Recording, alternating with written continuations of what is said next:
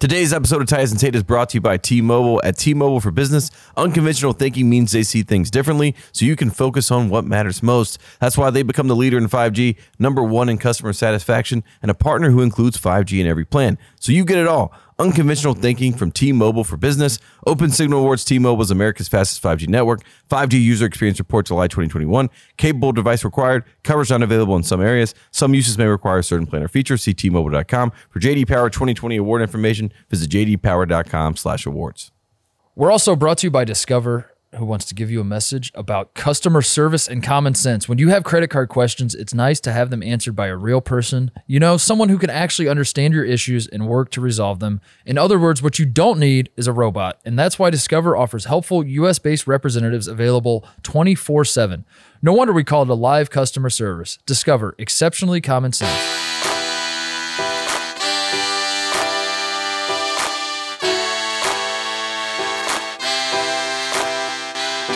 On today's episode of Titus and Tate, Shaka Smart is not dead yet, Tate. Yes. Program win? Are we calling it that? Signature win. Signature win. The new Al McGuire. That's what people were saying. Now, hang on a second. That's what people were saying. They're so fired up. Now, hang on a second. They're so fired up. What is this? The third game he's coached? Second game he's coached to Marquette? The only other coach in Marquette history to get a top 10 win in his first year, Al McGuire. Big East stat of the day. There you go.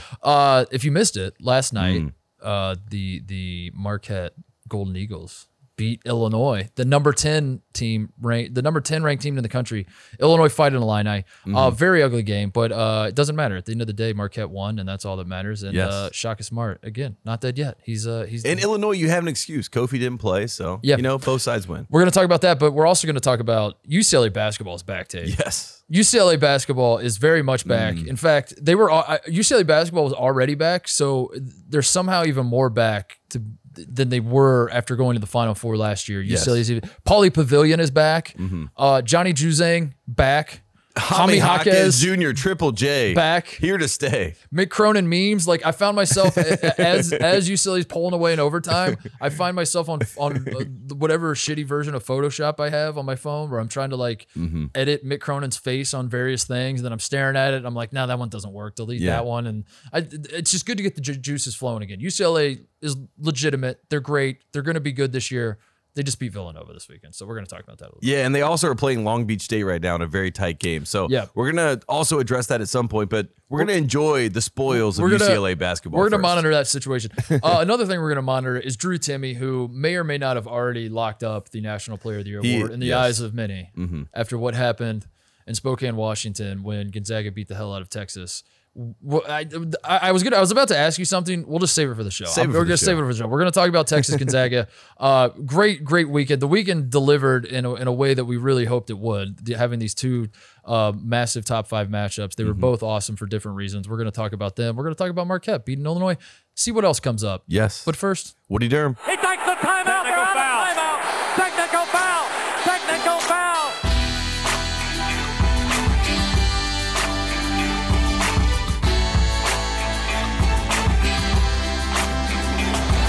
all right, it is Monday evening here on the West Coast.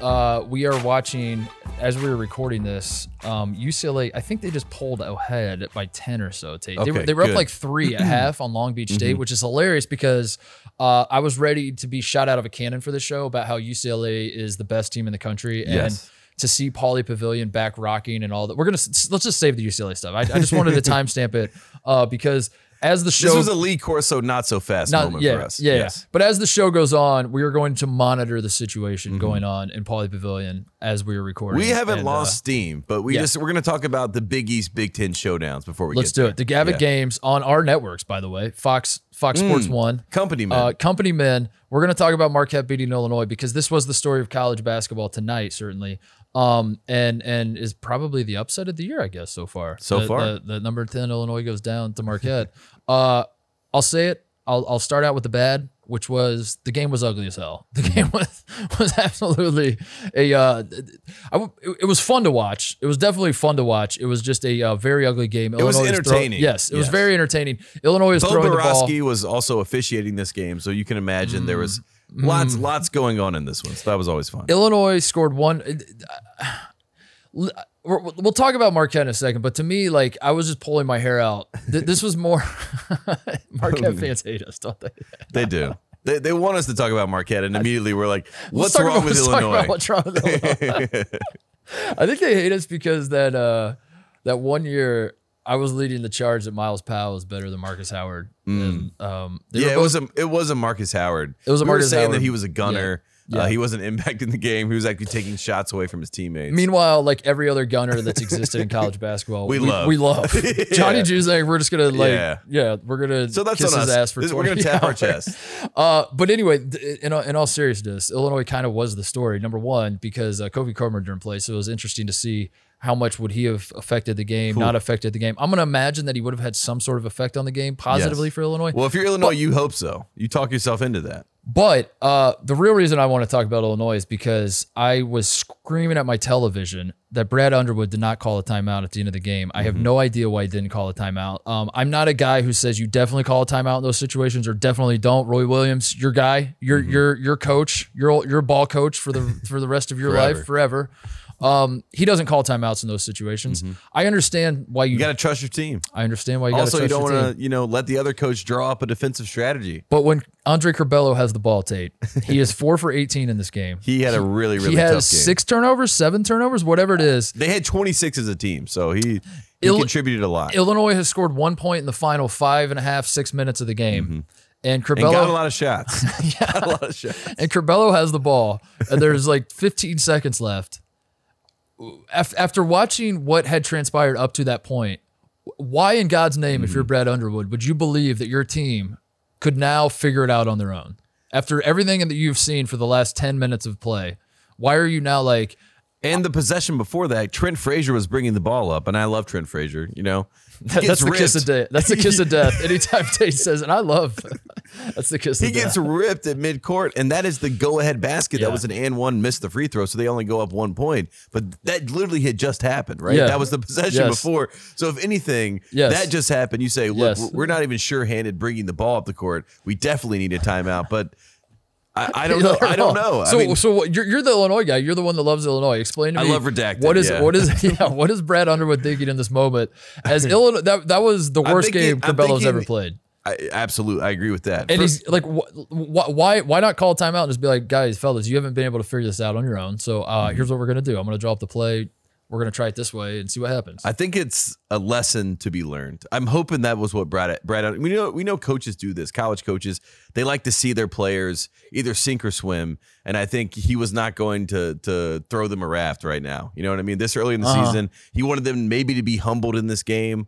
So and that's the only thing I can take away from the most important thing to Brad Underwood wasn't winning or losing. It was going into the locker room and being able to point to Curbelo and say, I trusted you. Yes. And I will continue to trust you. You're my guy. You're my guy. I will go down with the ship. Win or lose. Win or lose, you're my guy. But tonight it's a loss. Just for the record. Yeah. If I was Brad and I was saying that to Curbelo, I would be sure to add that on the end. I'd be like, no. Win or lose, I'm going with you. But just so you know, tonight was a loss because of you. He is the violinist on the Titanic, and he's playing happy music as everything is going wrong. You know what I mean? That's what Brad Underwood's trying to do. He's trying to keep these guys positive. He's saying next time we figure this out. And they do have the built-in excuse of Kofi Cockburn being over on the bench. Yeah. So I think that plays a part into this. But Curbelo being off the ball was strange, but they couldn't even trust him with the ball. Are you saying when you say build an excuse, are you building the manufactured adversity narrative here? Are you saying that Brad Underwood didn't call timeout because here's what I'm building. It was a strategic loss? Is that what you're saying? Later in the season, when the committee's looking at the resume of the Fighting Illini, one, it's going to help Marquette's resume. It counts for Marquette, but it doesn't count for Illinois. Exactly. Okay. Exactly. And that's how it's going to work. Shaka is going to get the top 10 win boost. Illinois is going to get the Kofi didn't play in this, so they were a different team then, and they'll be okay. Great call. This Marquette team, how much do you believe in them moving forward based on tonight? Because I don't know if again, very ugly game. I think in the Big East, right? Believe in is they can be the number 2 team in the Big East, right? That's the fight. That's the fight that we're going for. Number 2. If we're going to pencil in Villanova, which I think they look like a Final Four contender. Villanova's number 1. They always are. So Marquette are they really in that race for number 2? I think so. I thought going into the season, yes. Xavier was going to be the second best team. They have looked a little shaky. They're going to beat the snot out of Ohio State this week. Ooh. I promise you that. That's a guarantee. You told me 99%. I'm 99% sure Ohio State's losing. You're giving me the Charles Barkley guarantee. It is. That is not even me being a pessimist about my alma mater. Xavier's going to beat the shit out of Ohio Looked great State. against Bowling Green tonight, by the way. Yeah, the Buckeyes did. Yeah, that's great. It's going to be short lived because Xavier's going to beat our brains in. I thought Xavier, but Xavier's been a little rocky to start the season. They haven't looked awesome.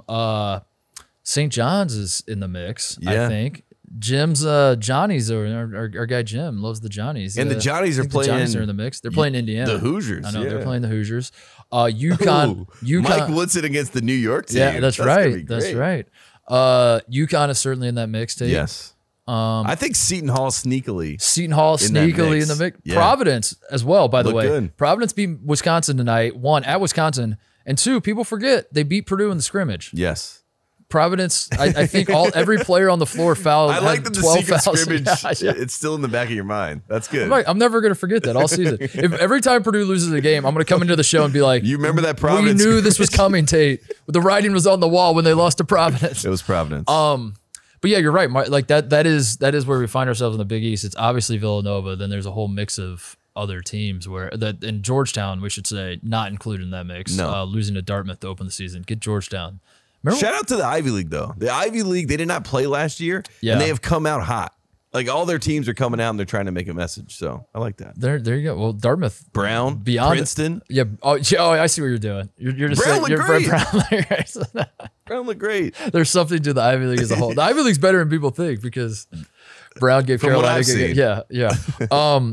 Yeah, Marquette, why not? They could be in that mix. Daryl Morcell is. That's what I'm saying. He could be my first God. team, all Yes. Big East. He could be in the He'd be conversation. Big East Player of the Year, Exactly. dude. For real. 21 points in this game. He's the 34 minutes. best defender in the league. He Yep. is going to be Marquette's best scorer. And, Still wild that Maryland let him go. As I watch him on Marquette, it still shocks me. and it's wild that like there's no explanation as to why or how. Like Other than he was kind of It was out of the just- rotation. Yeah. But how are you out of the rotation when you're the face of the team? You are the guy. Yeah. I mean, people could say that about Garrison Brooks, at Carolina. He was the face, but then he was kind of out of the rotation. So he moves on. That's true. I don't like it. But also, Morcell obviously played. He was the Big Ten Defensive Player of the Year. So Yeah. he obviously was comfortable playing Illinois, too. So I He's think 5-1 now against Illinois. Yeah. So 5-1 in his career against Illinois. So that was a factor in this game as well. Yeah. He knew those guys well. I mean, and it Exactly. showed, oh my God, Illinois was horrendous. Are you worried about Illinois? I'm moving a little forward? bit worried. Like I know Kofi didn't play, but still, just the way the guard, like you would expect Curbelo to me and has always Frazier been to be steady. Yeah, that's what I mean. He does not look steady right now. And I don't know if it's because he doesn't have, the Kofi 1-2 punch, the pick and roll offense with Kofi.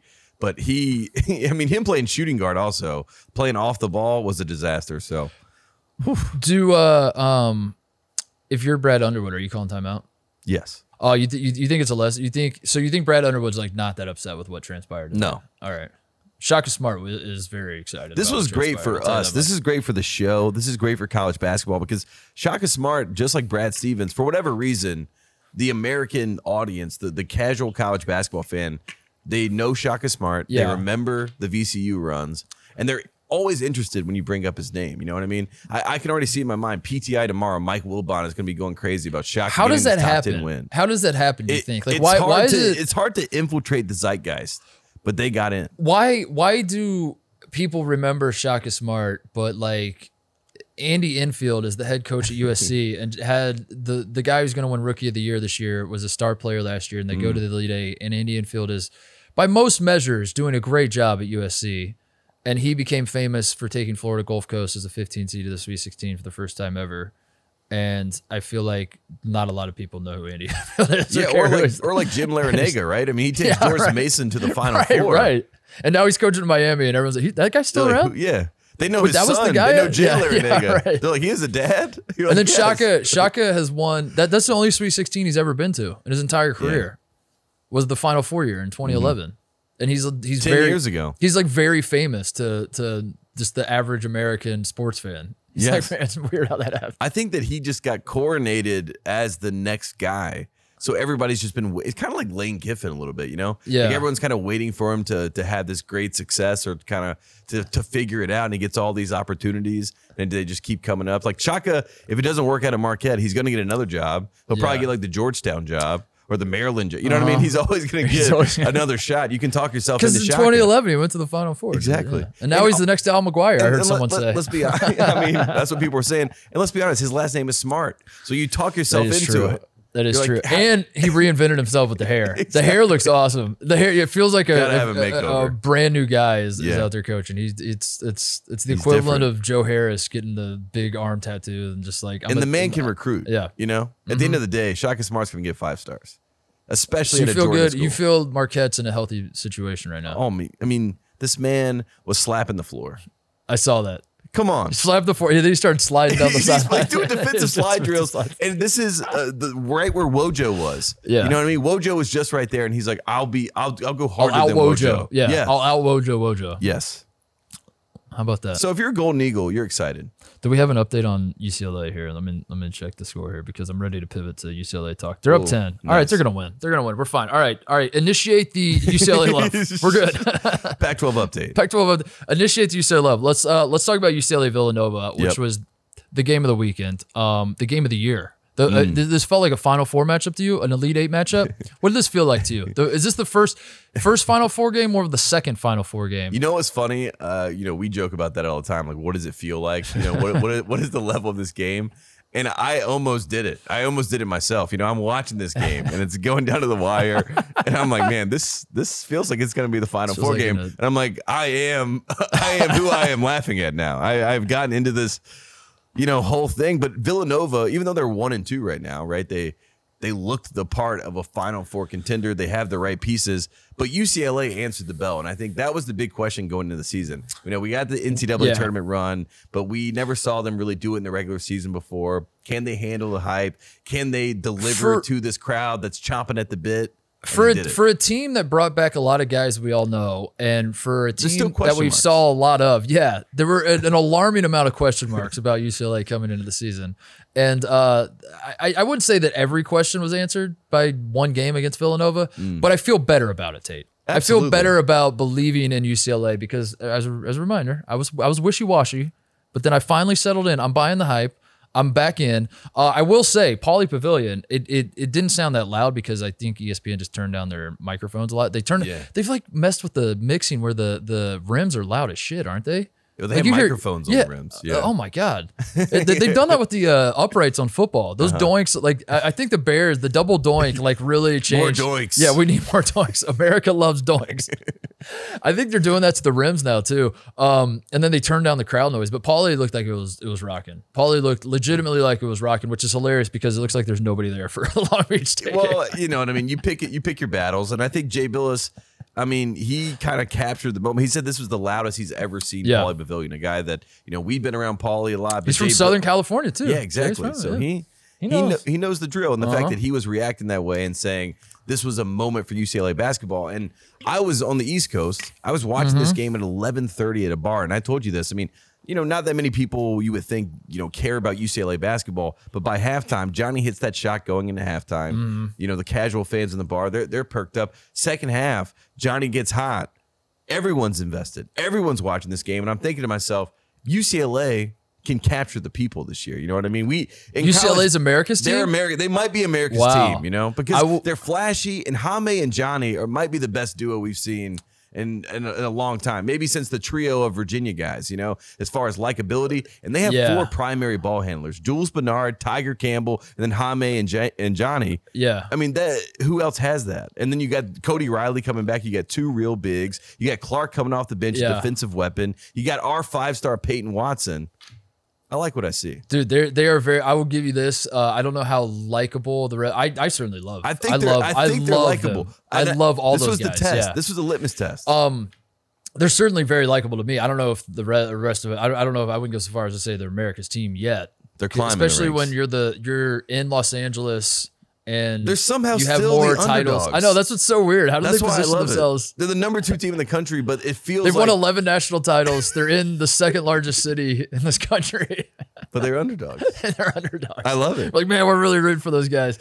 I give credit to Jaime. I will give you this. UCLA is definitely in this young season so far, and what little games I've seen so far. They feel like they're going to be the most fun team this year. Yes. Win, lose, otherwise. If you're looking for a team to just like they're on television. I just need a college basketball game to watch. Which team should I watch? It's UCLA, is it not? Mm-hmm. That's the team. Absolutely. I mean, Gonzaga is probably, they played next week, 1 versus 2 next week.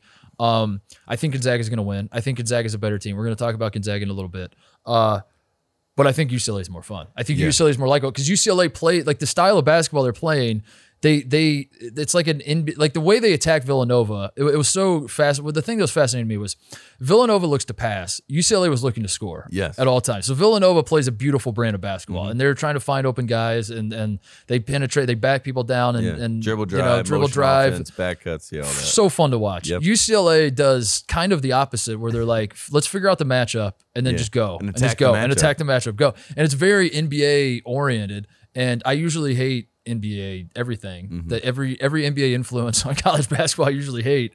But there's something fun about it because like Juzang's a great example. This guy, Marquette fans, turn the podcast off. We already talked about your team. You don't want to hear me talk about this because I'm going to contradict myself about Marcus Howard. Juzang being a gunner is just so fun, dude. Like he was 1 for what, 9? Yeah, 8 to start the game. And you could see it. And then but we all knew it was going to come. Like, like we were all waiting for Johnny to get hot, and that's kind of he doesn't stop shooting. Yeah, exactly. And he'll shoot with his heels on the 3-point line. He'll shoot coming off it. He'll jump into guys and throw floaters. Like he knows it, he falls into the gambler's fallacy that Brad Underwood fell into, where everything, if things go wrong enough, eventually they're going to go right. Yes. And that's what Brad Underwood thought tonight too. He's like, we've screwed up 30 possessions in a row. To work this time. It's going to work this time. Yeah. That's how Johnny approaches basketball. He's like, I've missed the last 8 shots, which means this one's definitely going in.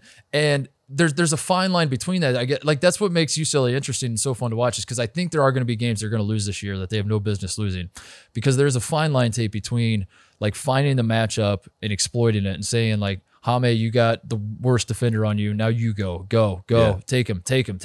And that's kind of how they were playing against Villanova. There's a fine line between that and my turn basketball, which is just like guys are like, you shot the last 4, give it to me. I know it's my turn to go. And I feel like they're still a candidate to dip into those waters. And I'm a little worried about that. The one but thing whatever. that I think that they have to make sure that they don't fall into the trap of, which is letting Johnny Juzang be the primary ball handler that brings the ball up. Yeah. That is not who Johnny is. That's not what and he I know wants to that's be. what every NBA scout, and that's probably what people are telling him. He needs to, bring that aspect of his game. But Jaime and Tiger Campbell are the 2 guys that have to be the primary ball handlers. And Jaime, you mentioned the NBA game. Here's a comp for you. Jaime reminds me of Jimmy Butler, specifically Jimmy Butler in the bubble. You know what I mean? With the way that he can get into the mid-range and the mid-post, and that is where he can thrive. And then he kind of controls the tempo. You know what I mean? I love the way that he plays basketball. And Johnny, he can be the steady kind of like get everyone in the set things up, and then Johnny can get hot in his own time. You know Johnny's what I mean? Kobe. Johnny like really thinks he's pressure, Kobe. You know what I mean? He Yeah. doesn't have the pressure of like getting everything set up. Tiger can do that. Jaime can do that. Jules Bernard can do that. Yeah. And I think that's what's so fascinating about this team, because it lets Johnny be Johnny. Yeah. And that's what America wants to see. That's what I want to see. Let Johnny be Johnny. Let Johnny be Johnny. That's what we want. Hawkins is so good, dude. He's so good. He's so Tiger Campbell played really well too. That's another guy that like he's got the confidence. I finally. think his name and his hair, and he was a 5-star, and he came to UCLA. Like Iowa all of kid. that made me not necessarily cheer against him, but I was like, all right, let me see. Like, all right, let's see what you got here. And I wouldn't say he's been a disappointment in his career, not even close to that. But it was like I remember when he first started at UCLA, it was like this. I don't know. I mean, like he's not that. He's not like I wish I could talk myself into being more excited and he had about injuries him early on. Yeah, he and it was just just was like all right, floundering a little and bit. you kind of want to put him off to the side. And he reminded me against Villanova that he's very good. He's going to be awesome for this team this year. He's the 3rd guy, maybe. Yeah, Maybe and he's the when we third guy. get to the tournament, you have to have that point guard who can set everything up. And Tiger is probably, if not the best, he's in the conversation of one of the best of like pure point guard. Yeah. Here's how we have to get everything set up, and here's how we have to run things in a half court situation. They're up 15. We're fine. Can I ask you this? Is there anything about Villanova in this game that you took away? Because at the start of the game, I'm saying to myself, I mean, obviously it goes to overtime, so not much really changed, but Gillespie looked great. Jermaine Samuels looked great. Slater is a lot of energy. I think he's kind of their X factor, quote unquote, X factor as we guy. always say. Justin Moore made some tough shots. Yeah. Villanova. I came away more impressed with Villanova than I was heading into the season. Exactly. To be honest with you. That's how because I feel. Villanova last Somehow year. both teams won in the PR of this. Yeah. Yes. And I think if you're a Villanova fan, you're telling yourself and you're telling everybody on Twitter by the way, that the refs screwed you too. Like the ref. I mean, it was a UCLA crowd. UCLA. Yeah, it was the home cooking. Yeah, but they deserved that. They were blue blood. I mean, how often is Pauley Pavilion actually an advantage for UCLA? That's true. Like, give them something. True.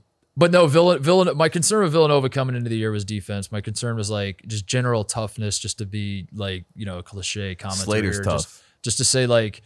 Like Villanova plays a very beautiful brand of basketball offensively, but with Jeremiah Robinson Earl last year and Gillette, like all those guys, they could score the basketball. Tate, it was just like, can they get physical and get tough and when grind out games, like all that kind of stuff. And that's what this was. This was sort of a rock fight. Like Mick Cronin was trying his best to turn this into a classic Mick Cronin, like circa 2012 at Cincinnati basketball game. He wanted that. Yeah, yes. He definitely wanted that, but there was too much offensive talent on the floor to let that happen ultimately. But Villanova did get like pulled into like a sort of physical type game, and they held their own, and they showed me that they're every bit as good as UCLA is, even though they lost. And I don't know. So I believe in Villanova. But that's why we joked about it. It looks like a Final Four game because they had to play championship basketball, which is physical. You have to make good decisions. Like every possession matters. Is all of the cliches that you imagine in basketball. But that's actually what was happening in this game. You're calling it a Final Four game. It was a Final Four game. Not a national title preview. I think you don't want to go that far. That's what Wilbon said. He said it felt like the national title game preview. Which, there have been times where you do feel that in the season where you're like, this is like when Illinois played Carolina, you're like, these two are going to see each other again. You know what I mean? Mark that.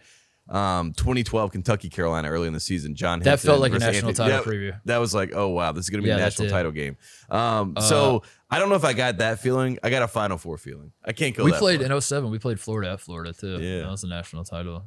Yeah. Then we got our asses kicked, dude. So I think people thought it might be national, and then we got our asses kicked, and they're like, all right, never mind. Ohio State sucks. Well, also they were a pro team, so it didn't count. That's not fair, dude. I can't believe they brought everyone back. That's so stupid. What else was I gonna say about Can we just say Mick Cronin comes out in an Italian, like perfectly tailored suit? Yeah. And Jay Wright comes out in just like a white Villanova pullover. And quarter zip was it? It was a quarter zip. Yeah, but talk about power moves. Mick Cronin. Mick Cronin knows. I mean, that was He got Jay Wright. I mean, I don't know how that all went down. I'm sure there was some back channeling that went on where I think Mick probably said he's not wearing a suit, but he showed up in a suit, and I think it got Jay Wright shook. How do we feel that gives you confidence in Mick? Because I was going to ask you, how do we feel about Mick in all of this? Like Mick Cronin is in a unique position here now. Like we love him on this program. Obviously, I've loved to hire from day one. That UCLA. Yes, you were literally. I was the one guy sounding the alarm. Yeah. But Mick is now in a position that is unfamiliar to him, which is he is like the eyes of the college basketball world are on his team, on him. We're watching him. Do you think what you've seen so far, is he instilling confidence in you? He not only do I have confidence, I think that Mick Cronin and this is gonna be crazy. I never thought I would say this. He kind of like there's two coaches that I have faith in making adjustments in game. Yeah. At both levels of basketball that I'm like, they're like the best at it right now.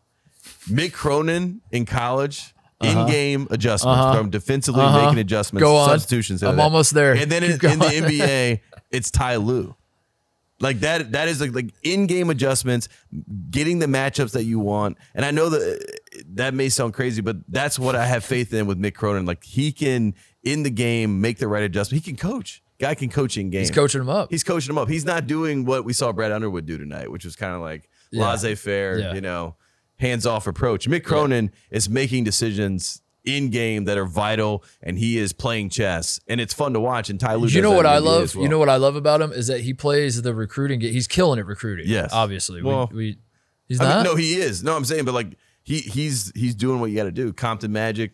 But this is what I'm saying. Watch what I'm going to say here, Tate. He's playing the Compton Magic game where he's itching all the right backs here in Los Angeles, and dropping the bags where they need to be dropped, and dapping up the right people and all that. But then he's also AKA Drake. Yes. He's killing it recruiting.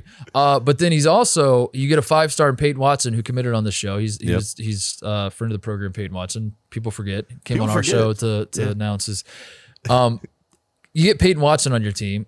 He's going to be a very important piece to this team moving forward. You throw him in the game against Villanova, and Mick Cronin has the wherewithal to notice the situation. Peyton tries to do a little bit too much out of the gate, pulls him, doesn't put his ass back in the game. Because at the end of the day, Mick Cronin is still Mick Cronin. He's still the coach from Cincinnati that we all know and love that used to chest Ted Valentine and yell at him and yell at his players and all that kind of stuff. And I love that dichotomy. I love that he's willing to play the game to get the guys there. But then once he gets them there, he's like, you got to earn your spot. You got to, like, you can't, not against Villanova, not when the college basketball was watching us. You can't go out there and dribble off your foot and all that. This is not the game for you. Go sit your ass on the bench. Yeah, we're not here for highlights. Yeah. You know what I mean? Not tonight. Yeah. But we want you to have those highlights, and eventually you're going to get to the point where you're our Johnny Juzang, and you know that this is, you have the ultimate green light, but you're not there right now. That's coaching. You know what I mean? And in the world where the AAU-ification of everything, man, Mick Cronin, he figured it out. I'm excited. I really was. It felt like I'm going to call it a third place game. Remember when they used to have the third place game and then say turn? That's what this felt like. That is exactly what it felt like. This felt like a third place game where both teams lost in the Final Four to moral victories. Yeah, like very tough losses. But then they play. This is a third place game preview. Watching it on the East Coast. Last thing about this game. It tips off at 11:30 Eastern, as you said. I saw many people complaining about that. So many complaints. You experienced it as an East Coaster. They should just get over it, right? Like it was fine. It was fine. I've watched so many Steph Curry Warriors games starting at 10:30 in my life. You know what I mean? Yeah. On the East Coast, that 11:30 didn't feel that far fetched, and obviously there were games before that. So I came straight from the arena, went straight to the bar. The game is on, and it was like perfect timing.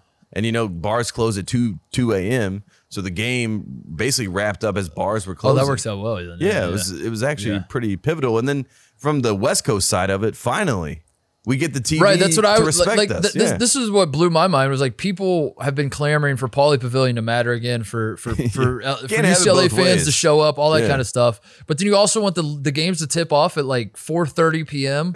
local time. Yeah. You can't have it both ways. No. This is what it takes. If that's what it takes to get Pauley rocking, and like I said on the show on Friday leading into the game, you want to make the argument that UCLA needs as many eyeballs as possible. West Coast basketball needs as many eyeballs as possible to like really have a real resurgence and get the whole country talking about it's important that they tip off at 4 East or 7 Eastern, 4 Pacific, so that way everybody can watch. Once upon a time, that's true. But I think we're in a position now where UCLA beating Villanova, even if people went to bed, you wake up, you see UCLA beat Villanova, that resonates, that matters, and that has everyone's attention. And, if you want to get the youth to be, it's basically like late night television, right? For the people on the East Coast. That's true. Yeah. I mean, and if Bill Walton's on a call at 11 o'clock, 12 o'clock, and he's, getting out there and acting wonky and talking about, solar power and why it's important that we have solar power and, you can't get rid of solar energy. And if you're like, what is going on? But it's Pac-12 After Dark and it's good TV. I lied. I had one more thought. Villanova 6 deep. Are you concerned about that? They basically only played 6 guys. Yeah, Chris Arcidiacono. I think Arcidiacono is going to start playing more. He played like 7 minutes in this game. Yeah. He's kind of the other one. Does that worry you in general? No. That there's Jay Wright's trying to win a title, and at the end of the day, they're going to have a 7-man rotation when they go for the title. So he's just trying. He's already fine.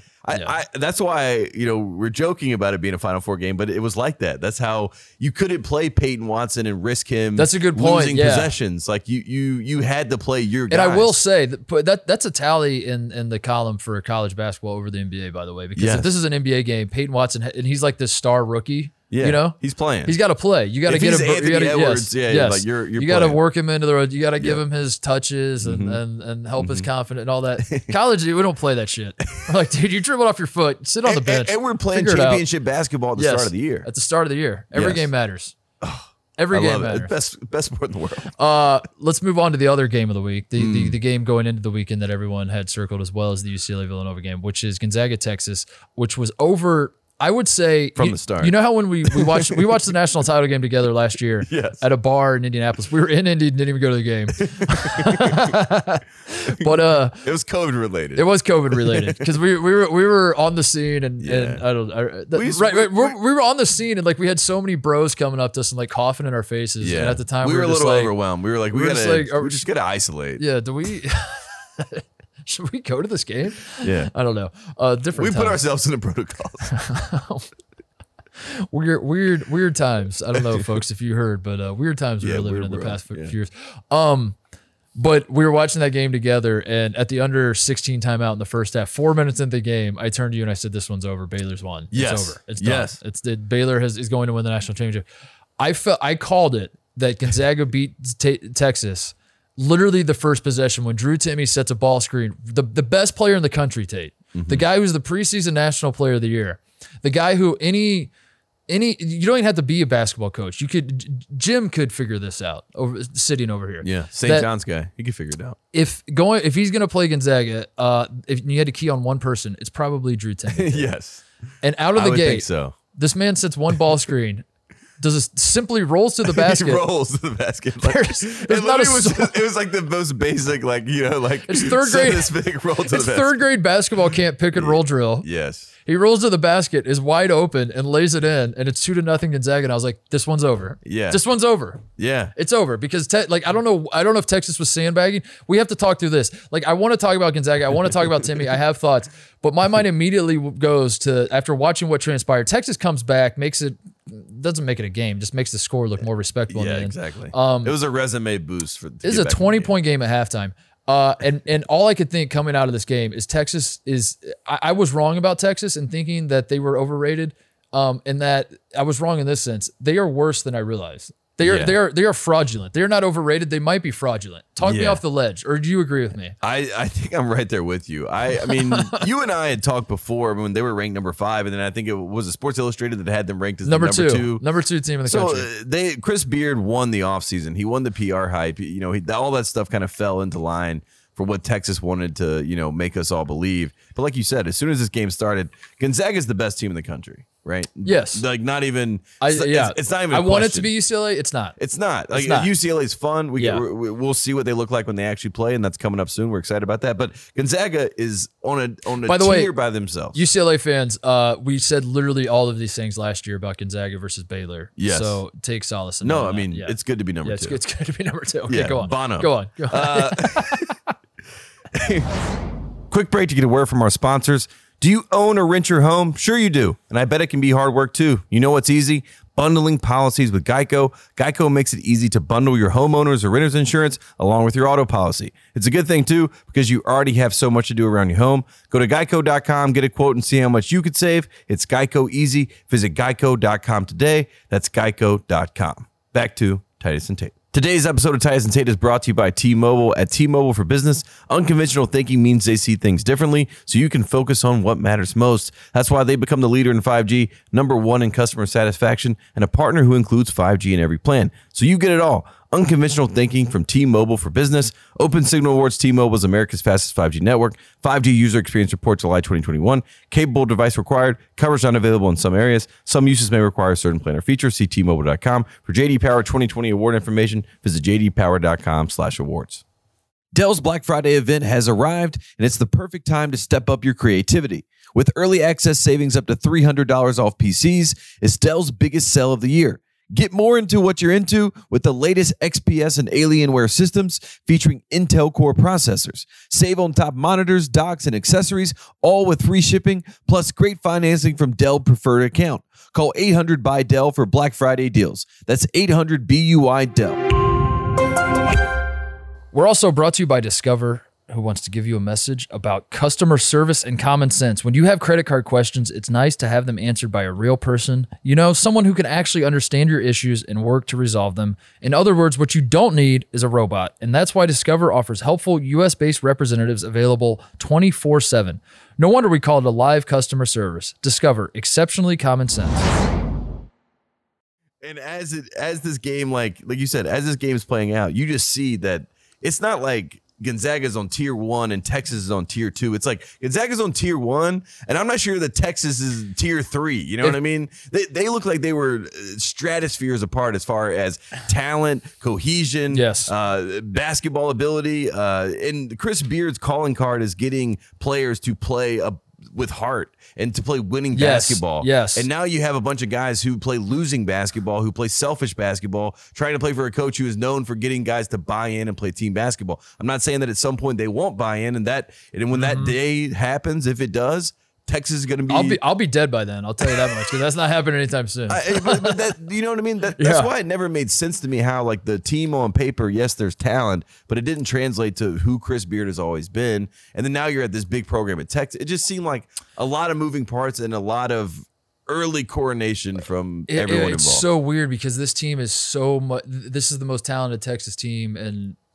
I don't know. Texas had a lot of really talented teams. I mean, it's hard to even say. But this is a very talented Texas team on paper. Yes, I understand on paper being excited about all the talent they have, but last year's team was so much more fun to cheer for at this point in the season, and so much like you, and it felt like a team. You said it, the heart part of it all, like that. Like I was like gobsmacked at how much they were just rolling over, and yeah, they kind of. I mean, I guess you could make an argument they didn't because they clawed back into making it. But Gonzaga they were game was over. Yeah, it was over. It was too much. Like the first half, like taking punch after punch in the mouth, letting Drew Timme do whatever he wants. He had 37 points in 38 whatever minutes. He wants. I mean. He's Christian Laettner 2.0. He is unstoppable. Listen, he's going to do this to a lot of teams. He's very, very good. But if you're going to be Texas and you're coming into the season and some people are saying you're number 2, some people like whatever it is, what were they? They were number 5 preseason. They were number 5 in this game. Now number 8. If you're going to have that much hype coming into this season, you have to show up in some capacity. You have to you have to when Drew Timme scores 13 of the first 17 points in the game or whatever it was. Some part of you had like the switch has to flip on. That's like this can't happen. Like we're just not going to let this happen. Yeah. And I don't know what I mean by that. I don't know. I'm not condoning like punching him in the face. But like that's where your mind has to go. Am I going to punch this man in the face? I might have to. I don't know. Something to get to rattle this team and get them out of a rhythm. And they had, or at least try something different. Like like they started doubling him like with 4 minutes left in the first half. It felt like. I know. Like after he had like 21, they're like, all right, maybe we should start doubling him. Like, yeah, no shit. Maybe you should start doubling him. Maybe you should start singling him. Like, are you going to guard him at all? As you watch this game, I mean, it was a very uninspiring performance from Texas, and it didn't seem like a quick, easy fix. Yeah. Right. That's the thing with me. I mean, I'm watching this team. I'm trying to find out who Timmy Allen is. He the guy? Like then Timmy Allen, I'll give him a little credit. Like he showed up a little. He showed bit. up. Yeah, he showed up. Yeah, that's what I'm saying. Is he the guy? So we need to know he's the guy. Yeah. But then you have Ramey, you have Andrew Jones, you have the guys who were the. I mean, it's a very piecemealed situation. And then Marcus Carr, he's supposed to be.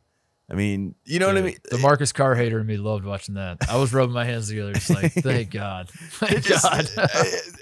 They just don't seem like an actual team. No, I think you hit the nail on the head. I think like because I don't think this is a fluke. I don't think this is like, like Texas.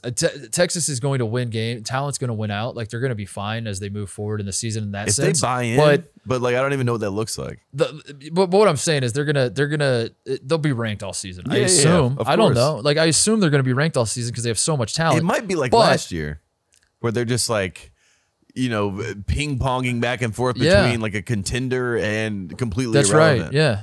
Maybe because it feels that way. Because they last year they won in Maui. Yes. We were blown away at how tough they were. I said they were Final Four team. It was Matt Coleman, Courtney Ramey, Andrew Kai Jones, Greg Brown. Yes, they seemed very Jackson Hayes. I mean, think about that. I mean, you talk about that. That's the most talented team. That's a nasty team, dude. Ridiculous. That team beat the shit out of this team. And they lost to Abilene Christian.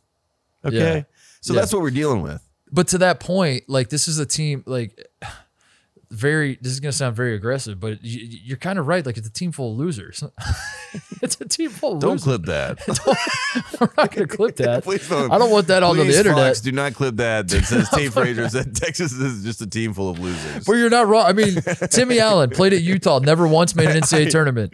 Marcus Carr played at Minnesota, played at Pitt. They play like losers. Never once made an NCAA tournament. Got 2 coaches fired. Trey Mitchell played at UMass, never once made an NCAA tournament. Devin Askew played at Kentucky, goes 9-16 last year. Yeah, dude, that is not going to make the NCAA tournament.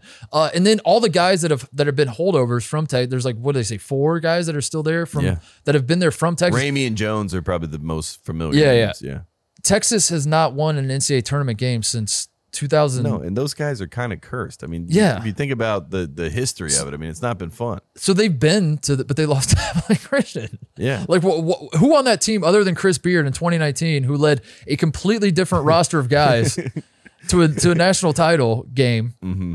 Who sitting on that bench can you point to and be like, that guy is definitely a winner?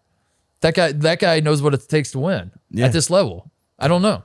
I don't know who the answer is. Well, I have the answer. There is no one. There's no one. Unless things dramatically change. And Chris Beard is a good enough coach where I could see him getting these guys to eventually change, course. But it's not happening right now. They're definitely not a top 5 team. And I just don't know how we got to the point where they were recognized as so. My apologies. Avery Benson was a freshman on Texas Tech in 2019. Okay. He is now playing. So he went to the title game. He is now averaging 4.5 minutes a game for Texas. Nice. 2 games into the season. So Okay. that's your guy. So play that's him your more. guy. So play him more. That's the He's fix. the one winner. Put him in. Put him in, coach. He averaged 3.5 minutes on the 2019 Texas Tech team that lost in the title game. So there's your winner.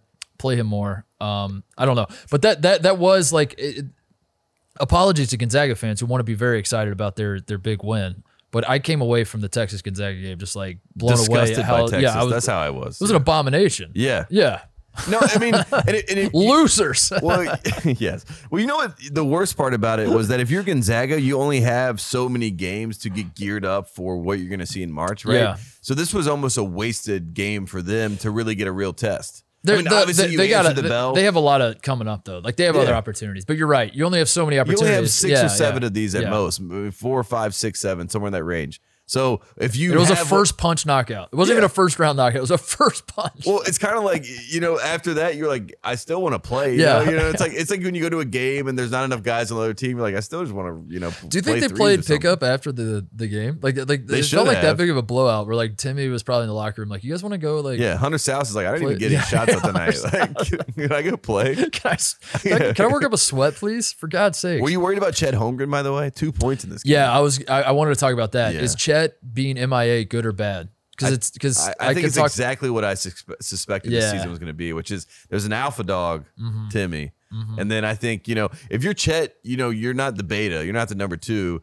You just got to be like the omega. You got to be like, looming. You have to be always looming. You have to be omnipresent where people are like, watch out. Chet's going to be right there to block you. I don't want to drive because 34 is going to get a handle. You know what I mean? Yeah. He has to be active and involved. But this is Drew Timmy's team. How many blocks does Chet average? I mean, it feels like 9. This man, 9 a game. he's gonna average 9 blocks. I don't know, but it feels like that. It is Timmy's team. I had thought that there might be a situation like Timmy was going to lead the team in scoring, obviously coming into the season, but I don't know. I thought it could be like a Shane Battier, Jay Williams situation where it's like 2 like National Player of the Year caliber guys that are competing just against like, each other to see who's going to win ACC Player of the Year, National Player of the Year. That's not going to happen. Yeah, it is 100% Drew Timmy's team. Chet Holmgren is just, but they don't need him, and I think that's that's got to be freeing if you're Chet Holmgren to be like, my God, I'm the number 1 recruit in the country. I'm not even the best player on my own team. I also it's amazing. I think it's sneaky good for Chet, NBA, because let's be honest, the number 1 and number 2 picks are already determined, right? Yeah. America's always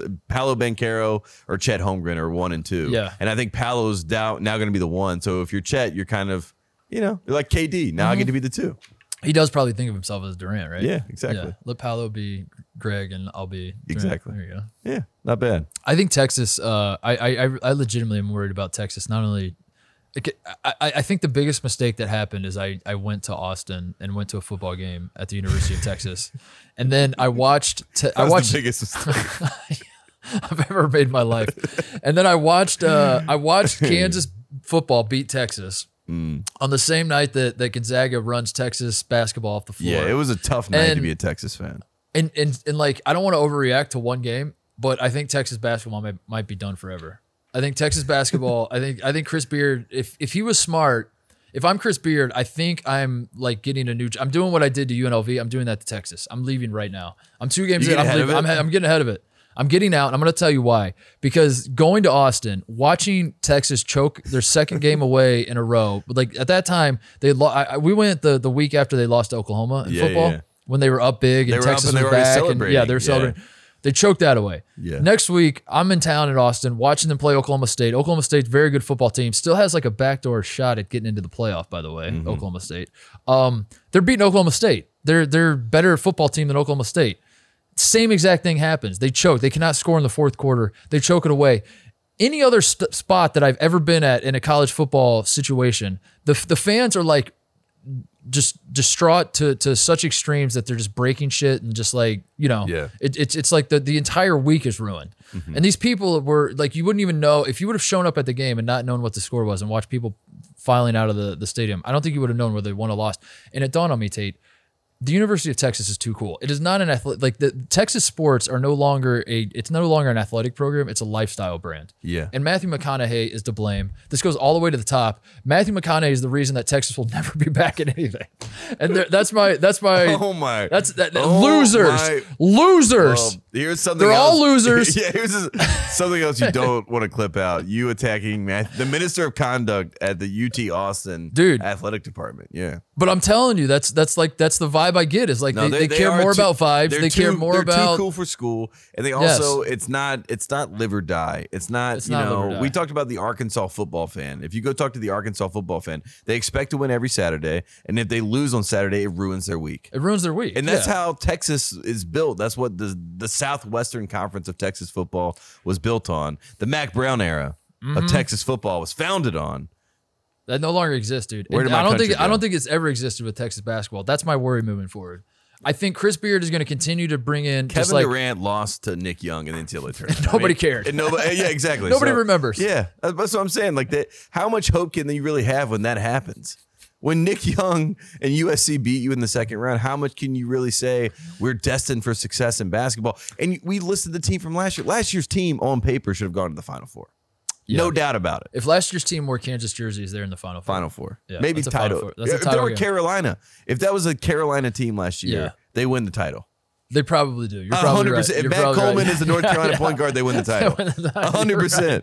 And that's not to say like it's Shaka's fault or whatever, but they have all the pieces, like the DNA of a title team. They had it last year. Yeah, they don't have everything. They don't have it this year. If Texas would have been wearing Portland State jerseys, on Saturday night, I wouldn't have batted an eye at what Gonzaga was doing to them. Yeah. If they were wearing Marquette jerseys, I would say Marquette looks horrible. You know what I mean? And guess what? Now I'm saying the opposite. Marquette looks great. Shaka Smart. Albert Gray. He's the winner. Does he win the breakup? I think he did. I don't want to do it too soon, though, because I feel like Tom Brady, we all coordinated Tom Brady. Now Bill Belichick's coming back. So I mean, Tom Brady won the Super Bowl, so I think it's fair to say that he actually did. But he lost to Washington this week, so America's turned on him again. That's how quickly it turns. Do you want to talk briefly about Gonzaga beyond Chet? Like we've been kind of touched on it. My question to you is this. Where do you were ahead of it in calling Drew Timme the next Christian Laettner. Mm-hmm. Where do in saying it that way, that feels pretty loaded. You're a Carolina guy. Yeah, it feels like I'm not saying that I'm not saying that like he's gonna stomp on a Kentucky player's chest. You know what I mean? That's not what I'm saying. I'm saying Christian Laettner was dominant. Like as much as I hate Duke and everything, Christian Laettner dominated games. Tyler Hansbrough dominated games. Like that is the level of Drew Timme that we're going to see this season, where he already did it. 37 points in 38 minutes. We're going to have more of those performances, and he's going to be National Player of the Year unless people don't like him and there's some sort of other hot shot that we all want to buy in on, like Paolo. Yeah. Yes, so my question is, who was already getting the Trae Young treatment tonight? I saw during the Louisville Navy game. How can you talk about Duke during every game? Like every game that ESPN has on, they somehow throw in a widget and then they show like icon of Duke, Coach K, Paolo Banchero, how many points he's averaging in their next 5 games. Like we're any better, dude. We come down, we sit down here to talk about Illinois and Marquette. We're gonna spend more time talking about Duke. I'm just telling you, I don't know how it works. Is Drew Timme where do you feel like he falls on the hateability meter, the hateability chart right now? Because you say he's Christian Laettner. You say the way he does not win National Player of the Year is that people hate him too much. He's already hated, by the way. He's already hated. Exactly. But I will. I'm gonna defend Drew Timme. First, I'm gonna say that he does celebrate literally every single point he scores. Everything. Every single. No, I mean he. You know, back in the day, my mom told me when I was growing up that when she played and she'd commit a foul, you had to raise your hand to the scorekeeper to let him know. Who it was, yeah. And if you didn't, you get like a technical foul. Yes. And she was telling me about that, and I was like, "What?" Like I'm looking at her like she's explaining Squid Game to me. She's like, "We used to have to." I was like, "What would happen to you if you didn't raise your hand?" And she's like, "Technical." Like, oh my god, what? Next time, ejection. So that is Drew Timme when he scores baskets. Like he's like, we don't actually get to put the points on the board unless I'm like, he's stashing, pointing, flexing. I mean, so you can understand. I will acknowledge that, but I will say he doesn't maybe I'm wrong on this. This is my perspective. He doesn't seem to do anything other than like it's an inward type situation where like he doesn't trip players. No. He doesn't stomp on people's chests. Yeah. He doesn't seem to like start shit with the other teams. He just celebrates his own victories. Agreed. And I think like it rubs you the wrong way at first, but I think you slowly, at least I have, I've slowly talked myself into celebrating your own victories is a good thing. Yeah, I do agree with you. He has not crossed the line where he's really done something like the Grayson Allen tripping, or like Leitner did anything that you can think of. Leitner was doing it. He's not Chris Paul Dylan punching Brooks people tripping, in the nuts, for example, for non-Duke people. Yeah, exactly. Yeah. I mean, he hasn't really done anything. I mean, he's had a few moments where he's like, almost crossed that line. Ran up to the line and said, "I'm not touching you. I'm not touching you." He's doing all the things that put him in that category, and I think that he likes it. I think that he wants to be there, and that's why I give him what he wants. I give him the hate that he wants to receive because I think it fuels him at some level, because I think it is in his head. You are a North Carolina student. Yes. Okay. You are the Gonzaga is coming to the Dean Dome to play Carolina. Drew Timme and company are coming to the Dean Dome. 16 points. How bloodshot are your eyes getting as you're yelling swear words at Drew Timme? Or are you turning to your friends and just being like, dude's pretty good, man. Like, I don't know what we can say. Yeah, no, I think it's a little bit of both. I mean, I think Timme, like, for example, Grievous Vasquez, right? Like, Grievous Vasquez came to the Dean Dome, and he is talking to you. Like, he like, blue shirt, watch this. You're like in the crowd. You're like, what? You know what I mean? Like, that's how he was. So I was like, I hate this guy. You know what I mean? Like, he's not that kind of blue shirt. Is he talking to me? I'm the blue shirt. Everyone has blue shirts look, that would be like that's the most like, oh man, I hate you so much, and you're really in my face about it. Drew Timme, you hate him from a distance, but you respect like Christian Laettner. I hate him, but I respect. But damn, I respect Ron Burgundy. I respect you. Yeah, that is literally it. That's it. Moving on. What is his name? Wes Mantooth. Yeah. Dorothy Mantooth is a saint. Yeah. Wes. Yeah. Jim's not listening. Yeah, Jim's checked out. Jim's falling asleep over there. What's the? Let me triple check the UCLA. Oh, 100 to 79. The hung nice. On him. Let's get a box score update on UCLA. What happened here? Jaquez was 17. Juzang, 11 for 21, 25 points. Nice. He was 9 for 24 for 25 points against. Does Johnny Juzang have a chance at National Player of the Year? Yeah, I was gonna say my top 3 National Player of the Years right now are obviously Timme is number 1. I think he's got to be the guy. I think number 2 is Agbaji with Kansas, and I think number 3 is Johnny Juzang. I like this. You got to give your National Player of the Year updates. There you go. That's my top 3 right now. So my power Timmy's rankings. 1. Timme is 1. Agbaji from Kansas, number 2. And then Johnny Juzang. Oh, you want to talk about the Jay Williams, Shane Battier, like competing for? No, when you started and you were like, you want to talk about Jay Williams? I was like, well, I have lots of thoughts about Jay Williams. I don't think we need to get into that. I had this thought the other day. I was reminded of this the other day. Remember when Jay went on Bill's show and said that high school basketball has eclipsed college basketball? Yes, I was there. Jay Williams in my face just. I've never been so triggered. You know what I mean? Like, I don't get triggered by things. Jay Williams over there just making bold declarations while I'm sitting there having to listen to it. I can't chime in. Bill's like, don't say anything unless you're spoken to. I'm like, shut this guy up. Like, turn his mic off. He said, I really believe at this point, high school basketball has eclipsed college basketball. And Bill agrees. Bill's like, yeah. No, they started talking about it. I think I literally threw my hands up in this guy. He's like, my son's never once watched a college basketball game. It's tight. He's like, my son's always asking me, where's the Sierra Canyon game? Damn it. I forgot. I was going to say the Battier Jay Will situation. Yes. Could be Jaquez Juzang, where Juzang is in the running for National Player of the Year, but Jaime Jaquez is Pac-12 Player of the Year. I like that. Although, don't sleep on Will Richardson and those Oregon guards, though, by the way. Mm-hmm. Oregon was nasty. They beat the hell out of SMU. I like Oregon a lot. They're going to win Maui. I feel good about that. Mm-hmm. They have to win Maui. Mm-hmm. I think Oregon, please win Maui. I think in the Pac-12 is 3 teams that were really locked in. Because USC, we have to give more love to. USC is a force to be reckoned with, and as we know, they kind of own UCLA. At least we think they do. So, like those 3 teams, I'm always intrigued with. And when we get to the tournament, It wouldn't shock me at Sweet 16 second weekend. All three of them are there for the second But then weekend. you sprinkle in like like Oregon State was last year, Yes. where they went on their little run. Maybe it's Arizona. Washington State. Maybe it's Washington Arizona. State, yeah. Yeah, I think Tommy Lloyd's going to make some noise. it's not going to be Stanford. I'll tell you that much. It's not going to be Cal. I'll It's tell not you going that. to be Cal. It's not going to be Yeah, Cal, there's a lot of people trying to hate on the Pac-12, and we talked about it in the last episode. But just calm down, dude. Because Let it breathe. West Coast, Best Coast, baby. But what would if UCLA lost that game to Villanova? It would have been. It would have been damage control. Yeah, we would have had come in here with damage control, and I think the refs knew that. I think the college basketball world at large knew that, Yes. and we had Caesar to, Sportsbook knew that. Everyone knew that. we had to give a little foot wedge Yes. via the referees and via the crowd at Poly. Pac-12 commissioner was in the building sitting with Bill Wall. I mean, it was It's all. all we knew what we were doing. Yeah, it we was knew good. what we were doing. We good. knew, that took us back to the old days when John Wooden used to play every NCAA tournament game in Poly Pavilion and then win national titles and be like, "Am I the best ever?" Yeah, everyone's like, looks like it I think does. you are, John.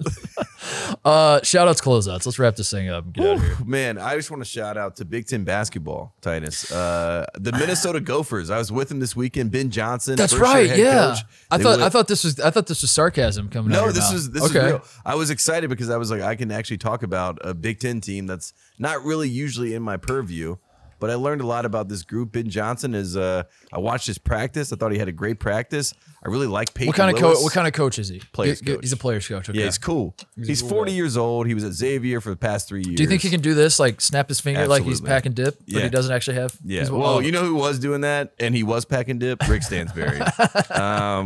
Watched his practices. I couldn't hear a word of what he was saying. I don't know how the players understand him. Frank Martin, his practices, players don't even look at him because it's like the Undertaker is like in practice with you. It's terrifying. And then Mitch Henderson, I told you this off air. He's like Quinn Snyder without all the off the court things. You know what I mean? He's just like a straight laced, super cool Princeton bro. You know. So I learned a lot this weekend watching practices. The coaches were cool. Yeah, you were in. What were you? Explain to the people what you were in Asheville for. I was in exactly. Asheville for the Asheville Championship, which I want it to be the Roy Williams Championship. That's what I'm trying to push for. But it's Roy Williams, basically. We saw this last year at the Maui Invitational. You and I were there for the Camping Road Invitational in Nashville. Yeah. Roy Williams went up to Dave Odom, who runs the Maui Invitational, and said, "I want your job." Yes. And apparently he's done that He's multiple taken his- times yeah, over the yes. years. And now he has He did that to Matt Doherty once too. yeah, I want your job. Matt Doherty's like, what the hell? And Dean Smith's like, yeah, you are a third choice anyway. Get out. Dave Odom does Maui. They wanted to do a championship in Asheville because last year was successful. Roy Williams is from Asheville. Yeah. He is the hometown hero. This is going to be his tournament. This was his first year. Still getting his feet wet, like being a retired coach. He's a little bit, it's kind of shocking for him, I think. Yeah. But he was there. He was present. He was at practices. And 4 teams were there. It was a great tournament. Princeton went to double overtime with Minnesota. And Minnesota, Peyton Willis, great game. 29 points in that one. MVP, the Roy Williams MVP of the tournament. It is named the Roy Williams. Yeah, MVP? yeah. Like, So- it's- It was a great Roy- time, and I learned a lot about Minnesota. I was like, I like them. In the words of John Rothstein, I think they're a top 8 team in the Big Ten. they have no. They have a chance. Oh, they have a chance to crack into to crack the top 8 to crack. of the Big Ten. My number one cracks in the Big Here's the Ten top crack, 8. top crack candidates. Minnesota. Minnesota. Yeah, but it was a great time, and it was good for Roy. Do- And do you it's think- good to see basketball. Do you think Roy will get the itch to coach again? Do you think he'll like? I think he wants to coach right now. I think he Yeah. wants. I think he wants to be around basketball. I should say, maybe not coach, but That's what I. But he I mean, misses it. like not coach, but like be more hands on, even with Carolina program. he was at Do you think- practices. He was Is like that he right? he Yeah, misses it. yeah. And I think he. Why not? I said this to you off air. I mean this. This is genius idea by me. I'm gonna pat myself on the back before I even say it. It's such a good idea. Why would Roy Williams not coach the JV team at North Carolina? That would be That's great. how he started, right? Yeah. That's like It goes that, back full it just circle. brings it full circle. Yeah. And that would be the sickest thing ever to have Roy Williams coaching the only J. Who do they play, by the way? Do they play Donda Academy in them? I think so. They play overtime. They league. do overtime league. Yeah. Who does the North Carolina JV team play? I mean, there aren't that many JV teams left. They play like high school. They play like Oak Hill. They play like Montverde. Yeah, seriously. That's who they play. Have Roy coach them. And then he starts like competing against Hubert for Carolina Yeah, players. they're like fighting over They're here. fighting. There's like 5 stars signing to our JV team. No, I mean he That's misses it, but he also, you can tell he loves it. So, and it would be great. Cam Newton comes full circle. He's back quarterback, and for the Panthers. Roy goes full circle to just a great Carolina moment. Everything is full circle. That'd be fun. Coach K Coach K's never going to leave. Never leaves. That's full circle. He's never going to leave. I've talked myself into that being in North Carolina. I had a lot of Duke people I saw this weekend. Yeah. They're all like, K's got to win this year, and if he doesn't, he's coming back. I'm like, that's how I feel. Yeah. He's coming back if he doesn't win. If Duke loses to Abilene Christian like Texas did last year, he's coming back. Yeah. No doubt. Yeah. He's not going out like that. Never. He's not going Never. I love it. I love that we all know it. We're getting ahead of it. I'm so excited for the day that K announces, like, I'm not actually leaving. Oh, they're going to put out a video encore. It's going to be like Eminem. Farewell Part 2. No, Linkin Park, whatever that song. But can I get an encore? And it's going to be Coach K rapping it. Oh my God. I want to shout out the Florida Gators. Yeah. Which is not something I like doing a lot of. Yeah. I don't like doing a lot of this, but I gotta tip my cap where I gotta, when the time is right. And I don't know. They deserve a little love. The Florida Gators blew out Florida State. Blew them out. First win for Florida over Florida State since 2013. And you know what? I'm gonna take back the Florida Gators shout out. I'm gonna shout out Mike White because this is a man who has entered the Turgeon zone, the Turgatory that we he has entered the Bruce Weber, the Mark Turgeon, Mike White. Who else are we throwing in there? Just I feel like Brad Brownell's in there. Yeah. Like, where, do we want them? Yeah. But they are good that we're relevant with them. But how much is it worth staying relevant? Yeah. Right. Steve Alford was in that zone for a while. Yes. Yeah. Steve Alford is a good one too. Yeah. He is in that zone where it's if you ever need like someone to make a joke about, it's like just make a joke about Mike White because no Florida fan's really gonna rush to his defense. Like no, it's like an easy target of and Kevin White's gone. So. And also Mike White is the quarterback of the Jets, right? Yeah. This is tripping me out because I keep seeing too many Mike Whites. I keep seeing Mike White and I'm clicking on. I'm like, what did the Florida coach do now? So I just felt like Mike White has the pendulum has swung too far, where there's too much hatred. Where like this dude who starts one game for the Jets and plays well has now overshadowed the Florida basketball coach who made an Elite He's Eight. the most famous Mike White. He's not even the most famous Mike White anymore. The Florida basketball coach. So big win for him. He's back. Florida, I think, is gonna be pretty good actually. Yeah, they're 24 in the country now. I think I like this Florida team. Colin Castleton is he's an interesting player. I'll put it that way. Mm-hmm. Like he's an anchor of a team. He knows he's like very obviously flawed, but he's so good at what he does well. 15 and 16 in this game. And 6 blocks. Yeah. He's like we need the national block race. You know what I mean? We need to like keep up with it because Chet's gonna be in there. Yeah. Hunter Dickinson's gonna be in there. Kofi will be in there. Castleton will be in there. It'll be fun. I'm looking forward to the KenPom article in 3 weeks. That's like blocks are at an all-time high, and here's why. Yes, because deflections are being counted as blocks. It's like it's actually wrong. Because as it turns out, Gonzaga's statisticians every time Chet Holmgren closes out, they just tally it as a block, and there you go. That's it. Anyway, shout out Florida. I like this Florida team. They play great defense. They got after it. They pulled away late. It wasn't like a blowout situation. It was a tight game, and then Florida just stepped on Florida State's neck, and that was that. Not literally, but I don't know. Maybe that'll kind of scares me about the ACC again. You know, this is Florida State was a team that I was really buying in on, and another shout out. Furman beats Louisville. You want to talk about worried about the ACC? ACC has lost 4 bye games, Tate. Yeah. 4. Mm-hmm. 4 different programs have lost to teams. That and then Louisville blows out Navy, who beat out Virginia. It's the transitive property is not going well for the ACC right now. But there is one team I want to shout out because I'm really impressed. Mr. November, he's back at it again. Mike Young and your Virginia Tech Hokies, led by Storm Murphy of your, Wofford Terriers back in the day. He is now leading this team 17 points tonight, last time I checked, but they're 3-0, and Mr. November is not messing around. So Virginia Tech, they're our one dark horse team. I'm holding on hope to the Hokies. Do the hokey pokey. Lock in. Give me very quickly, just off the cuff, your ACC tier rankings. Ooh, man. It's really tough because don't think about it too much. Just go. Just give us the raw top 3. I think there are 3 teams at the top. It's North Carolina, Duke, and Virginia Tech. That's tier 1. That's tier 1. Okay. That's tier 1. And then I don't know. Then tier 2 is the rest. I'm basically treating it as the Pac-12 this year. I have the 3 teams that I am locked in on. Throw the rest away. I want to shout out. Let me see here. I wrote down Dartmouth beat Georgetown. That's big. Remember when Patrick Ewing won the Big East tournament, and then we all pretended like he was an awesome coach because of it. And I mean, it was awesome, the moment. that tripped me out. Yeah, It was an awesome moment. But it felt with Big John, and it just felt like... that's true. It felt very much like the Lakers winning for... You know what I mean? For Kobe. That's a great it was point. It was like this emotional but moment. it kind of, that should have, looking back on it, that should have been our first sign that the NCAA tournament was going to be a Mickey Mouse tournament. When Georgetown won the Big East, we should have been like, all right, something's off here. Something's not right. Yeah. And then Colorado stomped them. Remember, it was a 5-12 game, and everyone's like, I like Georgetown as the 12. Oh, I'm pretty sure I picked Georgetown. I didn't. I was like, dude, Georgetown sucks. They just won 4 games. I love you, Coach Ewing. I love Coach Ewing. I love Coach Ewing.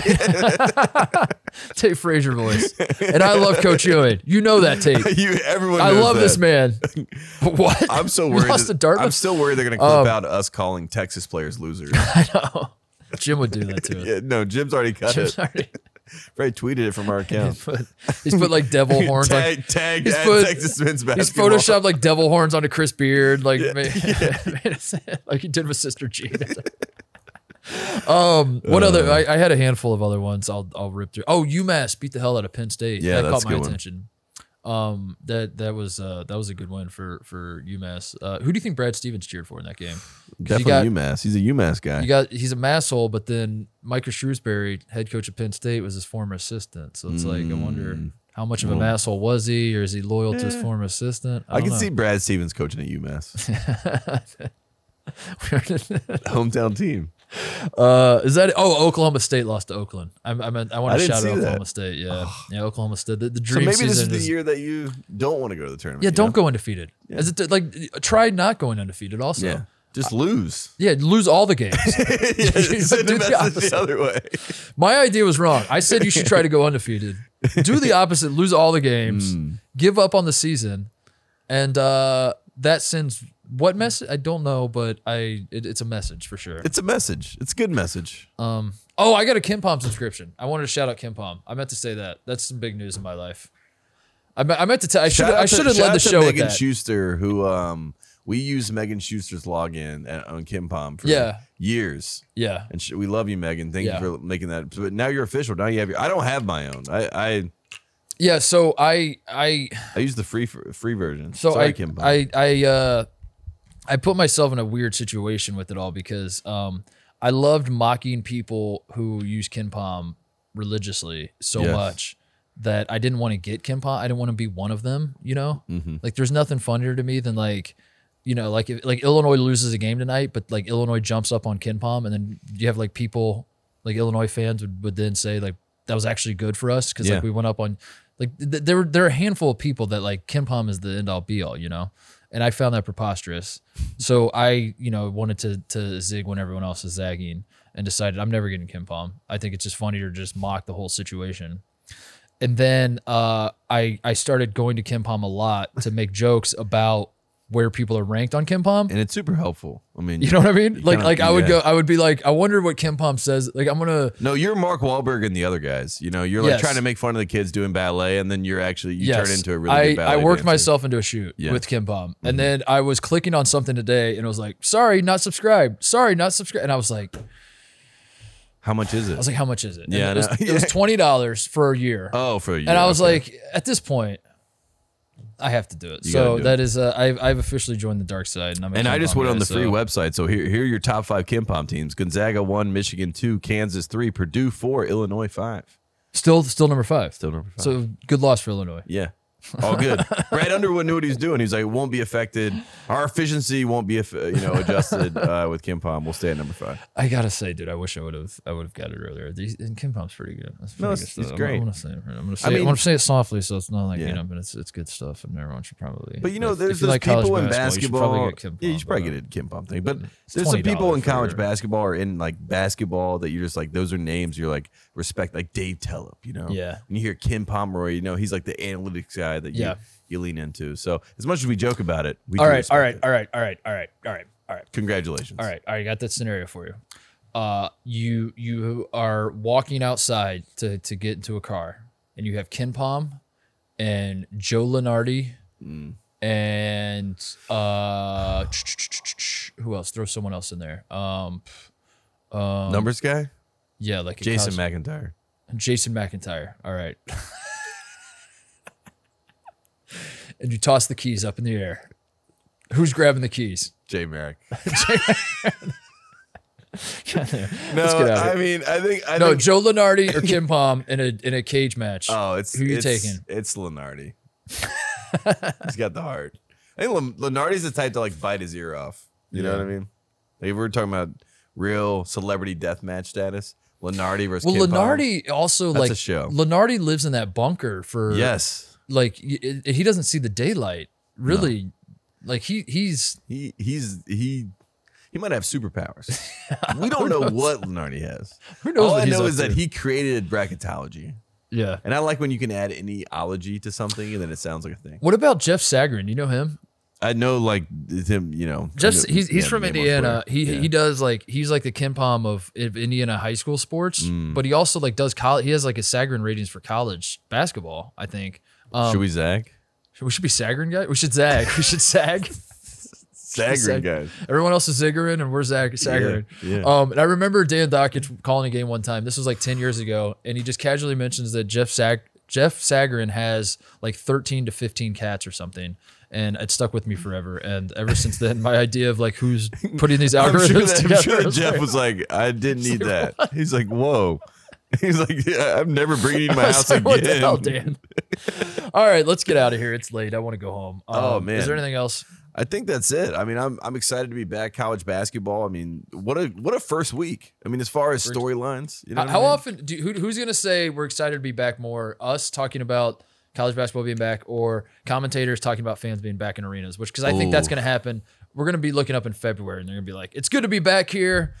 And State Farm Center, Champaign, Illinois. And oh my God, isn't it great to have the fans back? Isn't it great? Oh, to be in the barn with the fans. Tate, a year ago this time, we didn't have fans. Yeah. You remember. Now we do. Now you remember? How great is it? Yeah. And they show us the flashback from last year and it's like empty. And they're pumping in crowd noise. We're real. It's real. It's happening. Shout out to the United States men's national team. Beat the hell out of Mexico. 2-0, Dos right? Sarah, bitch.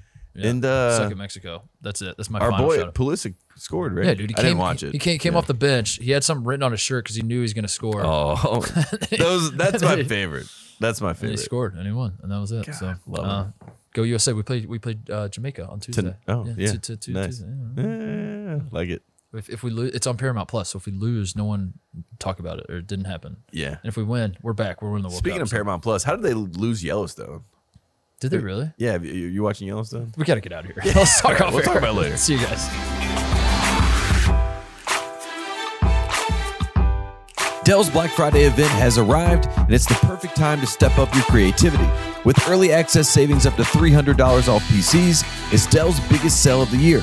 Get more into what you're into with the latest XPS and Alienware systems featuring Intel Core processors. Save on top monitors, docks, and accessories, all with free shipping, plus great financing from Dell Preferred Account.